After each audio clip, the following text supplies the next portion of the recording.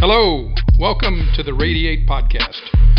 We're here to connect, encourage, and empower you to radiate the message of Jesus to yourself, your neighbors, and the world. I'm your host, Steve Presswood. I'm on the phone with today's guest, Sam Akers. Sam is in campus ministry at Oklahoma University. Welcome to the show, Sam. Hey, thanks, Steve. I'm excited to be here hanging out with you, man. I want you to tell our podcast audience a little about yourself. Some of them don't know you. Yeah, of course. Some basic bio facts. I was born in '93 in Kansas City, Missouri, and that's where I grew up for a long time. Number 3 of 6 kids. But I kind of got to have a little bit more of an interesting childhood in that when I was 11, I moved overseas and was living in the Philippines as a missionary kid for a while. And man, that was a fun and terrifying experience. But the long and short of how I got involved in what I'm doing now, campus ministry at OU, was I came back to the States for college and went to a small state school in Missouri called Northwest Missouri State and had a blast there. I studied music and really tried to figure out who I was. You know what I mean? And tried to figure out, man, a lot of that just messy stuff. But you know how that goes. That I feel like that's almost a never-ending journey, trying to figure out who we are, right? But it was there that I met my wife, and it was there that I met the navigators, and man, that's what essentially got me from here to there. So that gives you a huge overview, but yeah. Yeah, that's great. Thank you. All right, so some fun questions. What's been the biggest surprise about having a newborn in your house? What a great question. You know, our son Harrison, he was 3 weeks old yesterday. I would say probably one of the most fun parts has been snuggles, and just getting to like hang out with a baby, which for me feels odd because I love when I hang out with people. I want to talk, I want to laugh, I want to do something. You're not doing any of that with a baby. You know what I mean? No. You're definitely if you're talking, it's one-sided. Right? If you're laughing, it's because of something weird the baby's doing, and you're not doing anything. That baby is literally just laying there. But I've really enjoyed hanging out with him. However, I will put in one caveat. I have not as much enjoyed hanging out at 3 a.m. That has not been a fun part about hanging out with him. Yeah, it can be a little bit of a surprise how crazy their schedule is. They're just happy to wake up at 3 and say, hey, I got some needs right now. I'd like for you to take care of them. Right? Did you have any pro tips or any ways you survived the kids you had, some of those late night hanging out sessions, feeding sessions, stuff like that? Sure. I would just encourage Cindy to go take care of it. Just a joke. Yeah, you just have to share the load. And I guess I thought when I was a new dad that I'd figure it out real easily. It's not easy, but you do learn to adjust. It was amazing to me that I was actually able to get up at these wild times and still be able to perform at work. I think the Lord just gives us increasing capacity as we get older. So you haven't had your capacity tested fully yet. Hey man, if He wants to increase my capacity, I'll take it. Just even to echo the sentiment of trying to share the load and doing it with the understanding that I'm not going to figure it all out at once. We're even most nights, like as we're putting him down to bed and hearing him fuss, we're like sitting there almost in panic mode. Do we go hang out and see what's going on? Is he okay? Is he just trying to get attention? What do I do? I've already changed his diaper, fed him, and burped him. What? It's like a puzzle. But yeah, so we're feeling that same thing too of, oh man, this is not as easy as we potentially would have thought it would be. Okay, so Harrison is 3 weeks old right now, but he wasn't supposed to be 3 weeks old. Give us a short on that one. He was supposed to be born April 4th, which that from right now is still in a week and a half. So kind of a crazy moment. On March 5th, I just finished meeting with a student around 5 o'clock, and I get a call from Anna saying, not to be too graphic, but saying, I don't know what happened, but I'm at a park. I thought my water broke, but I looked down and it was just blood. And so I dropped what I was doing and got to the park as soon as I could.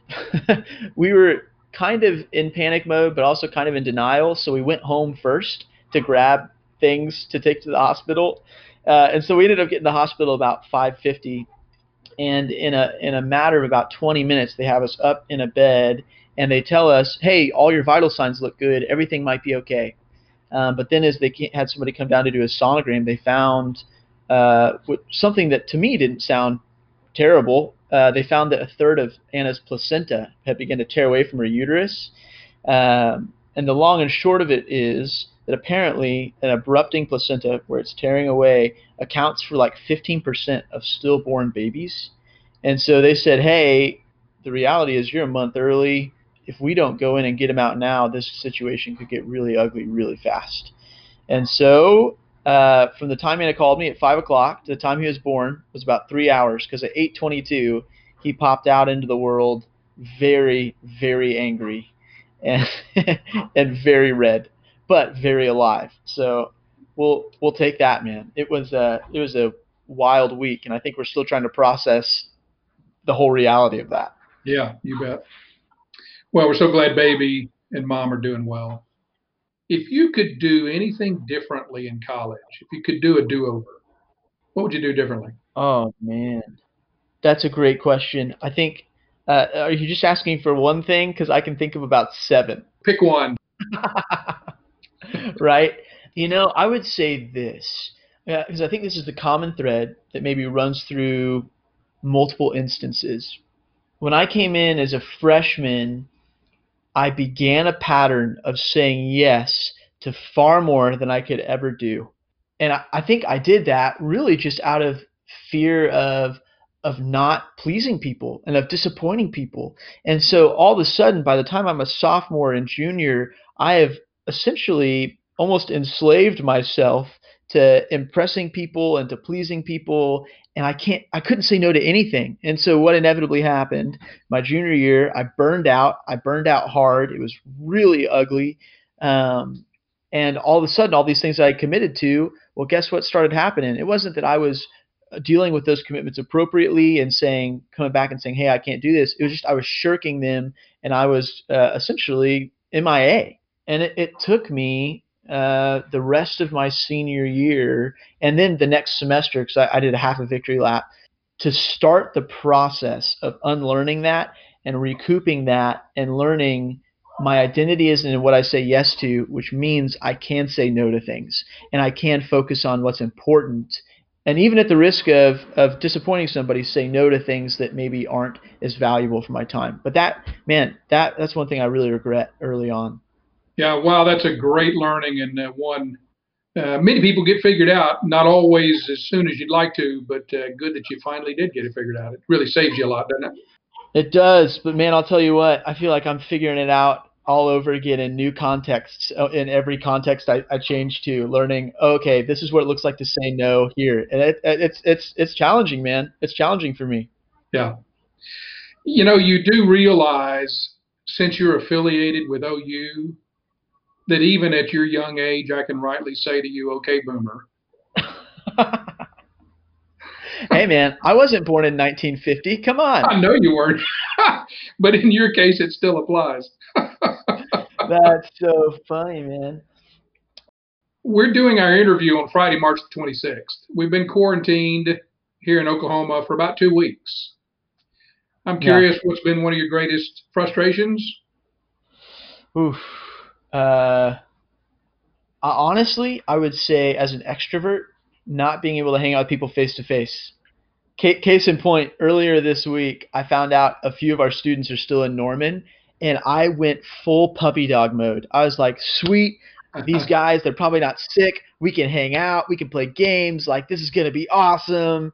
And was promptly confronted by my wife and my boss, who both said, hey, I, you know, I don't think that's wise. And oh man, I was walking around with my tail in between my legs and my ears touching the floor. In terms of like if I actually looked like a puppy dog, that's how I'd look. Because I was just so bummed. I was so bummed. But I'd say that's been the biggest one for me, not being able to be face to face. What about you? Well, I was going to say that in Cindy's case, she's a bit of an extrovert. I'm sorry, she's a bit of an introvert, and this is playing into her hand. Holding up and just being told she can't go anywhere for a while. It's like a vacation to her. Yeah. I'm sort of on the line between introversion and extroversion, so I'm adapting okay. I went out though and rode my bike the other day, and I Mhm. thought, man, it sure is good to get out again. But the guy I was meeting with today on Zoom, I said, Andrew, we haven't really done a whole lot of this, but honestly, I just kind of like to hug you right now. So, we're being deprived of some things that we would find normal most of the time and just can't do it. So, Yeah, I'm interested to see if because of being quarantined, if some of our culture doesn't swing hard towards interpersonal interaction yeah, in a yeah, more I thought the same physical thing. way. Yeah. What about one of your greatest joys? Honestly, it's the convenient timing of not only the birth of my son, the fact that God brought him a month early, with some of the hardship that came with that, but also with the joy of, okay, we got to have some of our family in the hospital with us, but also I get to work from home, which means like this morning when Anna's exhausted, I can hang out with Harrison and feed him a bottle and chill and snuggle him, or later today after lunch, I can take 15 minutes and pause and just enjoy my wife and talk with her, rather than feeling like, oh, I need to get up early today and go hop on campus and be running around all day. So I think that's one of my biggest joys. Is it's almost like an unexpected gift of family time. Yeah. Well, what in God's word gives you the most comfort in such unsettled times? Wednesday started memorizing Psalm 16:11, um, which says, "You make known to me." It's David talking to God. That's an important clarification. "You make known to me the paths of life. In your presence there is fullness of joy. At your right hand are pleasures forevermore." And I think for me, like I mentioned, as an extrovert, feeling like I don't get to connect with people the same ways, or feeling like a lot of the things I enjoy to do, I can't do. I can't take my wife on a date. I can't go play music with my friends. You know what I mean? I can't do a lot of those things that I really enjoy. And so I think it's been a good reminder for me, Samuel, day to day, where do you find your joy? Do you trust uh, that there is no person or thing that can fill you up more than engaging with God? I love the first part of that verse. It says, "You make known to me." Do I trust that God intentionally reveals to me paths of life and gives me not only the opportunity to travel on them, but the ability to travel on them? I know for me, I'm a person who tends to seek distraction when I feel tension in my life, uh, and so that's what I would say has been most encouraging. I'm curious because you're in ministry, you have some perspectives maybe that would be different than a typical believer who's in what we would call secular work. What opportunities do you think Jesus followers have right now because of how unsettled things are? I think most of human existence is made up of relationships built out of survival or necessity. Hey, I need this relationship to feel good about myself, or I need this relationship to advance in my career, or to get connected with this person who might offer me this opportunity. That kind of thing.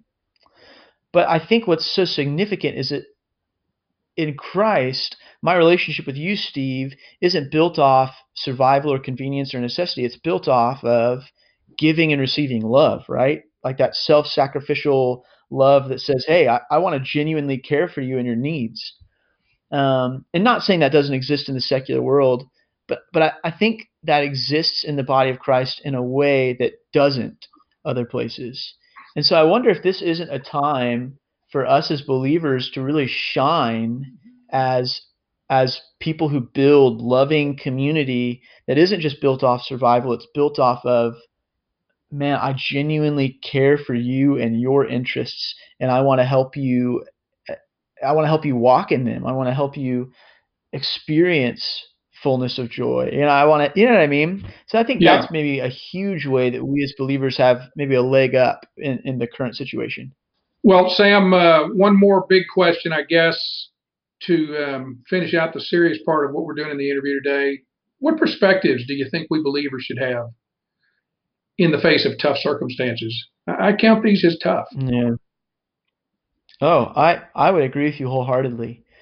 Um, I think I I struggle to answer that really well with examples from my life. And the reason why I say that is because in the last year and a half, my wife and I have been through a lot of tough circumstances, not just this quarantine stuff, but dealing with battles with cancer, or dealing with, hey, the baby coming a month early, or trying to figure out how do we be a part of something brand new on campus at OU. And because it's brand new, it feels formless and just difficult. Uh, and I think a lot of times as a believer, I've responded with hopelessness instead of what I see people like Paul responding with in Scripture, or Peter responding with in Scripture. And that is what's been convicting me, man, that I'm supposed to respond as one who has a living hope, right? I'm supposed to respond as one who sees beyond the current circumstance to the joy of a sovereign God who loves us. And so I think for me, what that looks like practically, or what I'm battling with for it to look like practically in that, is what Paul writes about in Ephesians like 4, and really, yeah, chapter 4, the idea of 4 and 5, the idea that we're supposed to be thankful at all times, singing songs and hymns and spiritual songs, and building one another up. I think it's easier for me to call my friends and complain. It's easier for me to say, oh, woe is me, this is a bad circumstance. Um, but I really feel like the Lord's challenging me to practically every day say, okay, who can I connect with, and who can I share with, not just a way that I'm struggling, but who can I share things that I'm just genuinely in awe of God for providing, and ways that I'm incredibly thankful to God for being my God. That's maybe a perspective that I think God's really showing me that I need to have as a believer. And I would say probably a perspective we need to have, that we're supposed to be thankful in all circumstances. Yeah. But man, it's not easy. Yeah, it is. It's not easy. And here we are in the middle of something that's really hard, and probably many people are finding it tough to be thankful, to praise. Yeah. And yet, of course, as we read the scriptures and we see Paul in prison and he's singing, for the first time, maybe we can say, oh, I see why it would have been hard in false circumstances to do that. And what a great reference, because talk about a circumstance where it wasn't just quarantine over a virus. It was literal physical persecution at the hands of people who you Yeah. would hope would be your friend and not your enemy, right? Like, what the heck? Yeah.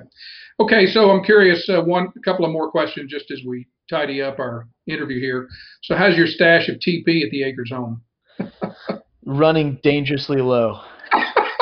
Running dangerously low. We had some friends who packed our house with goodies after they heard about what was going on with us and having our baby a month early. And we've been riding on the stash of toilet paper they gave us. But just today, just last night actually, we put the last few rolls in the bathroom. And I'm beginning to contemplate whether or not I need to make a Walmart run, I suppose. Well, I guess it's not really a run, more like a Walmart, not siege. You know what I mean? Like, it's almost like I'm having to go scout for toilet paper, you know? Yeah, So and yet I have wondered what in the world is going on that is one of the things that people are hoarding. yeah, I've got some ideas, but I'd love to hear. Do you have any thoughts on that first, Steve? I don't have any idea. I can't think of where it came from. I mean, I understand. I like toilet paper too, but we can get by without it. Yeah. There are worse things in life. Now, I'm not at all claiming this is accurate. I read an article that said, oh, it's because, when you see all the toilet paper you buy, you feel like you've really done something. I think that could be true, but I think it's that primal fear that we all experience at 5 years old, where we go to wipe our bottom, we realize there's no toilet paper, and you start screaming into a home where nobody hears you for a long period of time, going, I need toilet paper! You know what I mean? Everybody, I think, has that primal fear that that's going to happen to them, Yeah. and they're going to have to use their hand. You know what I mean? And nobody wants to be in that situation. I don't want to be in that situation. So I think that's what it is. I'm telling you, man, I think that's what it is. Listen, Sam, it's been really good to interview you today. Thanks for joining me, sharing your time, sharing your thoughts with our Radiate podcast listeners. It's really been fun. Thank you for having me, Steve. It's been a blessing. Thanks for tuning in to Radiate. You can continue to listen wherever you get your podcasts. You can also connect to us online at osunavs.org and on Instagram at osunavs. See you next time, and until then, keep radiating the message of Jesus.